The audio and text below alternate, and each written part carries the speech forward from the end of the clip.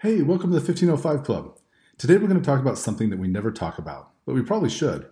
This episode is one that I've had in my pocket, and I wanted to hold it till the right time. In the last week, I've had to change several things just to keep it accurate because things are changing so quickly. So today, I'd like to talk to you about money. When I entered practice, I knew there were things I needed to know and do if I wanted to make money. What I didn't know is what I would need to learn and do if I wanted to keep the money I earned. We all get to choose our own path when it comes to how we make the money. But there are some timeless principles that are universal if we want to keep the money. The reason why I want to do this now is because with all the money printing and policy changes that have taken place in the last 3 months, things are about to change and the effects will be felt in every country. So without any further ado, let's talk about money.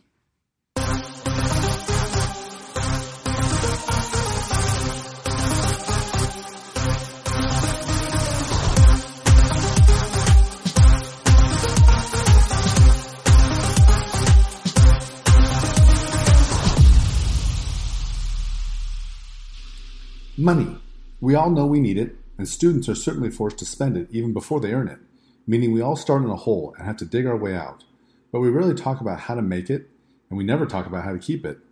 So let me set a little context before we dive into this.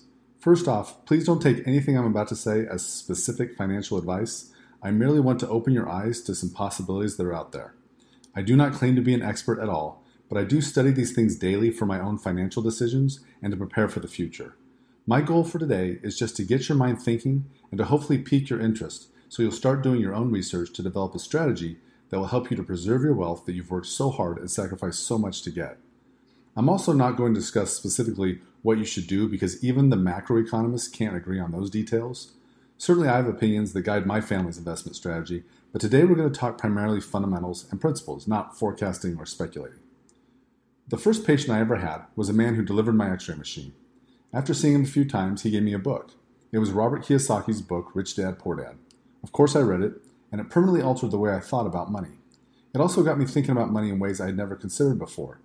That was the beginning of a journey to discover different asset classes and sacrificing materialism for the sake of wealth creation. That was 20 years ago, and today I own or have owned a little bit of everything. So today I just want to give you a little understanding into how these things work. But they also come with warnings because I want people to be educated so they don't get fooled and lose their money. So let's start off at the beginning, and that means making money. The first principle is that gross income is good for your ego, but net income is good for your future.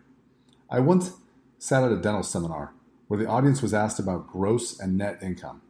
It was discovered that one doctor there had an office that was grossing $2.5 million per year, but their net income was less than $250,000.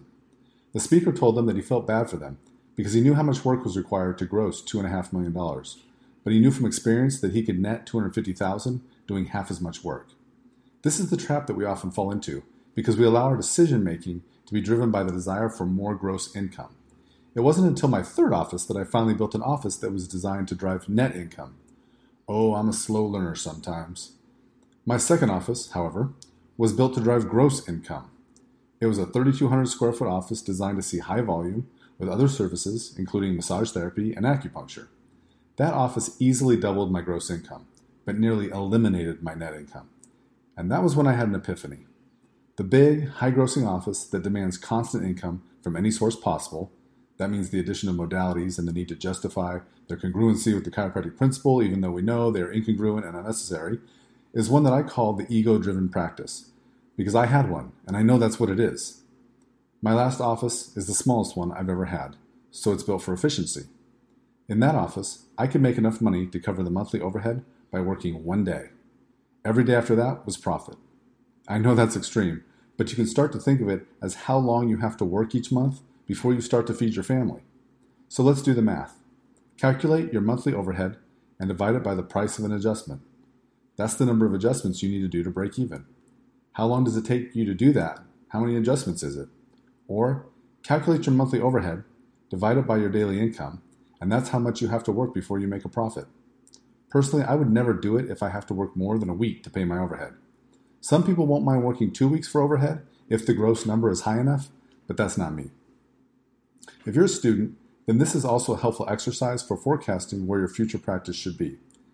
Calculate your monthly costs, including rent, loan, utilities, equipment leases, and anything else you might add, If I want to pay overhead in a week, then take that number, multiply it times 4, and then divide it by the cost of an adjustment. That will tell you how many visits you need per month to hit your target. Now take that number and divide it by the number of days you plan to work in a month, and now you have your daily target. Is it doable? Since we mentioned price, let's go there for a second. When I was still a student, I read 2 of Joseph Strauss's books. In them, he proudly talks about his box on the wall. This is the concept of putting a box on the wall and allowing the patient to pay what they can afford or what they think the adjustment was worth.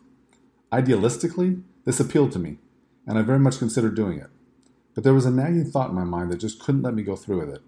I eventually realized that its appeal was really that it allowed me to hide my fear and ignorance of money. Once I knew this, I had to go a different way. So then I started with care plans. Again, I was doing this because I was afraid to ask people for money on every visit, because I wasn't sure that every visit would be worth the money. As I did these care plans, I came to the conclusion that they were holding me back and making me a worse doctor. Prepayment gave the patient leverage and expectations, which led to them making demands that I knew were not in their best interest. Now I have to decide if I'm going to take a half an hour to explain why it's a bad idea, on discounted time, mind you, or am I going to do it so I can move on? This eventually led to me abandoning the care plans and simply charging a set fee for every visit. I highlight that path to point out that my early decisions were guided by my fear and ignorance of money. One of the ways I got over that was by doing math. So let's do some math and see how this works. Dr. Gonstead used to charge $5 a visit during the 1960s. A few years ago, I looked this up, and it was equal to about $38. I first put this episode together about 2 months ago, and $5 from 1960 was worth $41.76. Well, I just looked it up again today, and it was equal to $44.30. That increase of nearly $2 in just a month or so highlights a huge problem we're going to talk about in just a second. But first, let's look at what this increase means in terms of income. That seems like a small change. Could it really make much difference? Well, let's do some math and see.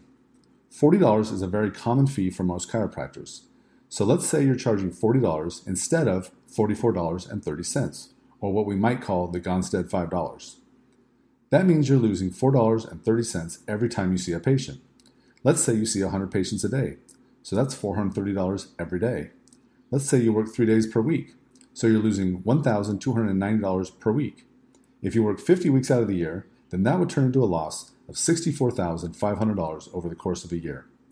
Did you know the average chiropractor only makes about $60,000 to $70,000 per year? That means you're giving up an entire year's worth of income, and it also means the other chiropractors are seeing a lot of people and they aren't charging much for it. Cheap fees attract cheap patients. Don't forget that.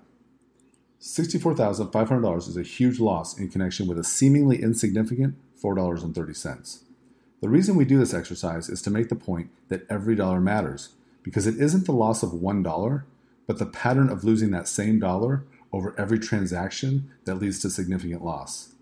I make this point because choosing your fee, or its corollary of allowing an insurance company to choose your fee for you, can have significant consequences when it comes to paying your bills and ultimately to amassing wealth. One final point in this regard is that our fee is not simply a number we pick, but you need to have skills that match your fee and a fee that matches your skills. This is a concept known as price point, and you must know the proper price point for the community where you work. This can be difficult when you first start, because there's a tendency to either grossly underestimate your value or to grossly overestimate your value. This tendency is often dictated by personality, but we must realize the value the community places on what you do may have nothing to do with you. When I first opened, chiropractic was viewed as a commodity, and all chiropractors were viewed as equal.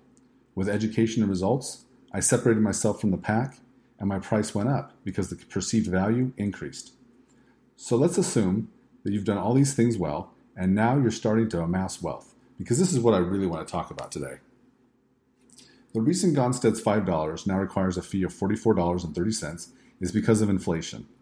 Inflation is the reason that $44.30 was only $41.76 a few months ago. I hope you can see that is rapid inflation, and it's a direct result of the money printing that happened over the last year.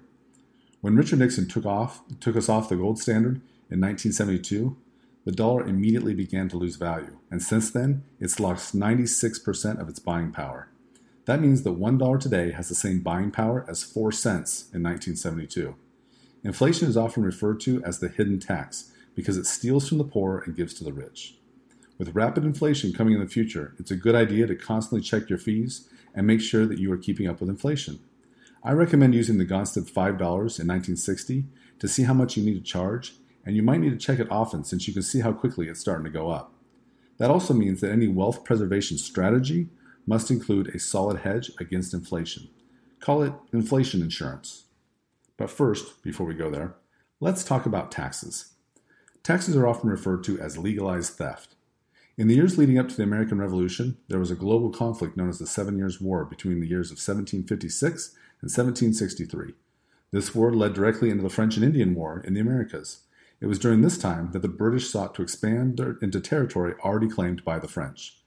The British went all in and managed to win the land for themselves, which is why the majority of Canada speaks English today and not French. Nonetheless, England spent a ton of money to win this conflict, and they felt the American colonists owed it to them to help them recover their losses. As such, they imposed excessive taxes on the colonists. This included taxes on most food items and even a stamp tax on all printed materials. As we all know, the colonists eventually revolted against the crown because they realized that taxes make slaves of all men. This is a very important concept because it was the reason that very few, if any, taxes existed in the U.S. until more recently. Almost every tax that we pay today was enacted in the 20th century. While income tax was first legalized following the Civil War, it only lasted for about a year. It came back following World War II, but the politicians liked the income so much that it never went away. This is the same story for most taxes we pay today. They are introduced as a temporary measure to solve a problem, but then the bloated beast of a government gets drunk on the people's money and it never goes away. This is why we must have a wealth strategy for both legally avoiding taxation and having a hedge against inflation. Perhaps this is a good time to mention that the Biden administration is flooding the economy with currency as they continue to print trillions of dollars. Why then, you might ask, would there be any need for any U.S. citizen to pay any taxes, since the government can simply print all the money they need to pay their own bills? Of course, not only do we have to pay taxes, but Joe Biden has promised to raise taxes. Why? Most people can't see this, but it obviously has nothing to do with money, since they control the presses and can print any amount of money they need to pay their bills. It's called modern monetary theory, and it's the belief that as long as the dollar is the reserve currency, then we can print as much money as we want with no negative consequences. The theory says they can print money to pay their debts and inflate away the debt, and nobody will have to pay for any of it. The Austrian economists, however, insist this is not true. There will be consequences, and we're already starting to see some of those consequences now. Have you tried to buy lumber recently? So the reason why we still have to pay taxes is because it has everything to do with power and control. In fact, 13 states recently filed a lawsuit against the Biden administration because they made a law that any state that took money from the $1.9 trillion that they are printing is not allowed to offer any tax breaks to its citizens. Now, why in the world would they want to make a law like that? Don't worry, I'm not political, except to the extent that I hate all politicians and I think they're all trying to steal the people's money. Since you know I like quotes, here's one for you. The best way to destroy capitalism is with taxes, taxes, and more taxes. Do you know who said that? It was Karl Marx. So are politicians trying to destroy our capitalistic economy, or are they just stupid and greedy? Well, let's take a little rabbit trail for a second and explain what's really happening. Imagine that you owned a professional sports team, and your team was the dominant team in the league. Your new coach comes in with a philosophy that it's unfair for one team to dominate all the others, so we're going to intentionally call plays that sabotage our team so the other teams can have a chance to win too. This is basically the philosophy of Joe Biden, and he shares this philosophy with Barack Obama, but of course it stands in contrast to Donald Trump. The point here isn't that I'm going to judge one as being better than the other, but the point is that if we're going to develop a useful strategy, then we need to know the rules of the game. For the next 3+ years, our coach is going to be calling plays that will allow other teams to have a chance at winning, and that means sabotaging our own efforts to excel. Unfortunately, this will also devalue the purchasing power of the US dollar, and as the reserve currency, that will have a negative effect on the entire world. So let's go back to the previous question.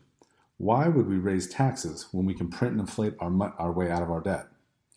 The answer is that taxes exist because they are a tool of power over the people, and they can be used to encourage some behaviors and discourage other behaviors.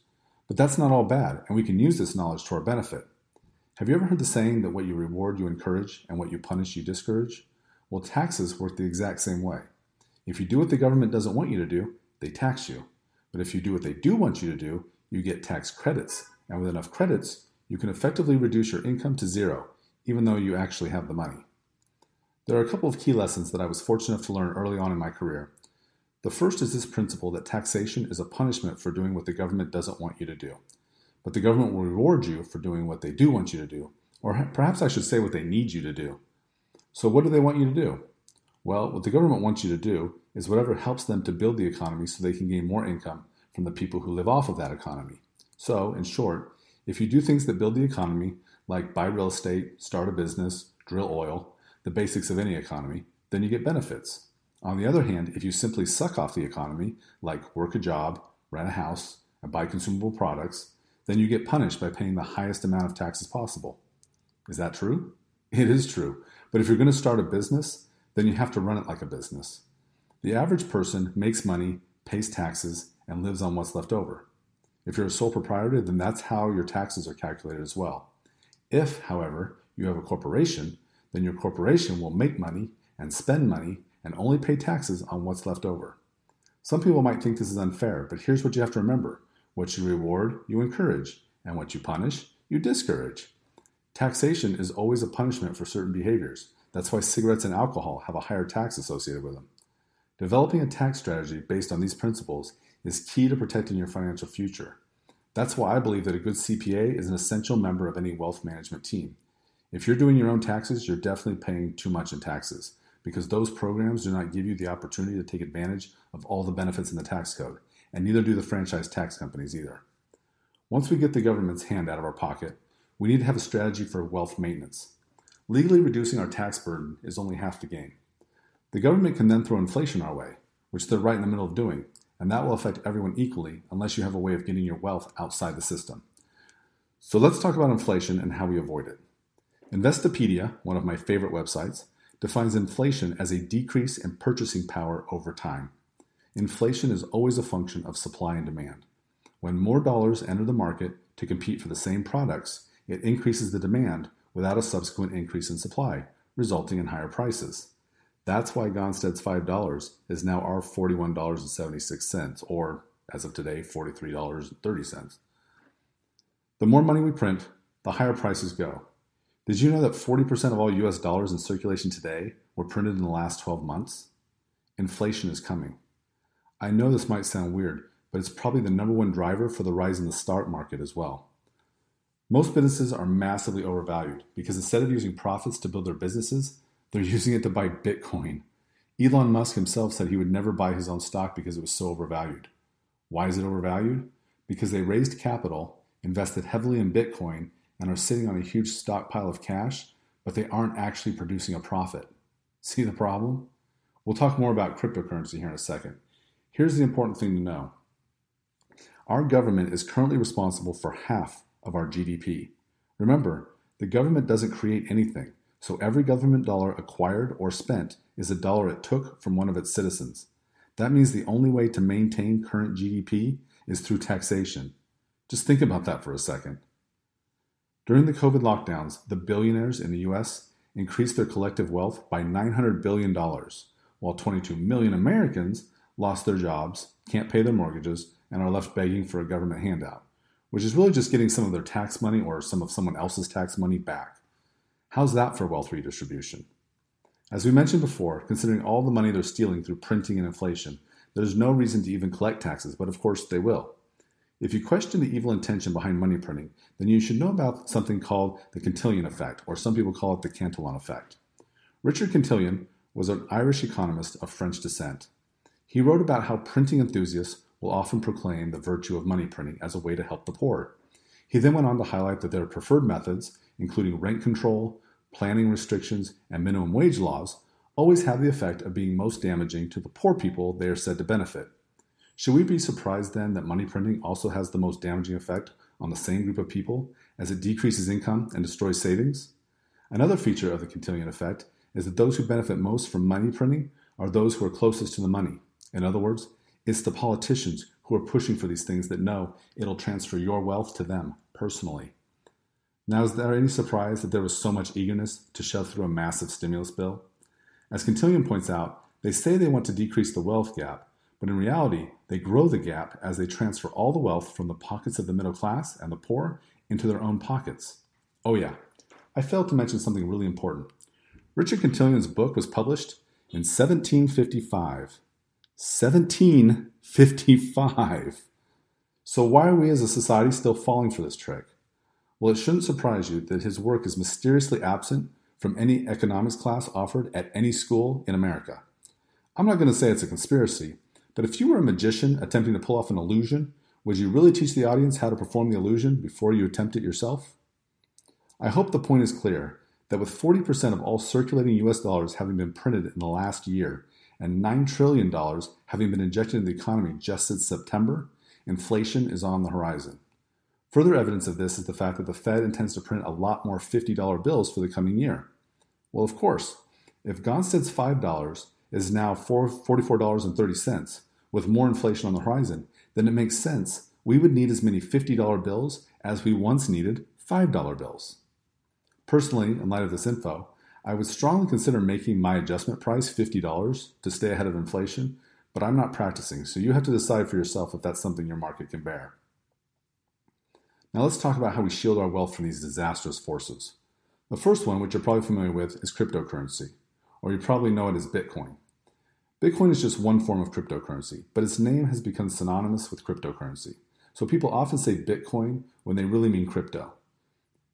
Bitcoin is a type of crypto, and cryptocurrency is based on blockchain technology. Another term you should learn is DeFi. This stands for decentralized finance. The Federal Reserve was created in 1913. In less than 20 years, they triggered the Great Depression. In 1972, Nixon took us off the gold standard so the Fed could print as much money as they want. Since then, they have devalued $1 down to 4 cents. Now, in 2021, people see cryptocurrency as an opportunity to get out of this rigged system and into one that's based on scarcity or limited resources, like being back on the gold standard. While I do own Bitcoin, I did invest with one of the smaller cryptos, and my investment has grown almost 7 times in just 3 months, and it's still just getting started. Unfortunately, the name Bitcoin has become synonymous with cryptocurrency, like the Kleenex of crypto. So I'll try not to use it that way and only say Bitcoin when I mean Bitcoin specifically, and crypto when I mean the entire asset class. Now, some people have proclaimed Bitcoin to be digital gold, but that's not true. Crypto isn't digital gold. Bitcoin isn't any more digital gold than gold is physical Bitcoin. Instead, I like to refer to Bitcoin as millennial gold. The reason for this is because millennials like the ease and cheapness with which they can buy Bitcoin, including the ability to buy partial Bitcoin, like the way Robinhood allowed the purchase of partial stocks.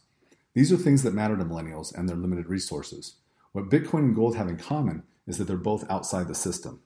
Because they're both set on finite resources, they are unaffected by inflation, except to the extent that it causes their value to go up. Except that, in reality, it doesn't cause them to gain value, but they really are only gaining value by perspective as they maintain value in contrast to a declining value of the dollar or any other fiat currency for that matter. As I've said, I do have investments in crypto, but cryptos are really untested, so we don't know for sure if they'll hold up to inflation. For that reason, my rule is that I do not invest more than I'm comfortable with losing. If all my cryptos went belly up, it wouldn't keep us from paying our bills or putting food in our mouths. I recommend you take the same approach. One final thing I want to say about crypto is that I do believe that the future is in crypto, or more accurately, in blockchain technology. There are crypto companies who have built their platform with the vision of combining medical records and payments into one application. Instead of maintaining patient records as the doctor, the patient will have their own medical records, and when you update them, it triggers the appropriate financial transaction so you're paid immediately. We're still pretty far from that. If we just compare the top 2 cryptocurrencies, Bitcoin and Ethereum, then we immediately see that these 2 cryptos are built for entirely different purposes. Bitcoin is a store of value for value transfer between me and you. Ethereum is a decentralized world supercomputer capable of all kinds of things. In fact, Ethereum is devalued right now because they are currently updating the system to a 2.0, if you will. This is akin to changing the engine in a car or airplane while it's in motion. It's no small task, but this has kept Ethereum undervalued. But it should shoot up as soon as the process is complete. I say this merely to demonstrate the difference between the two.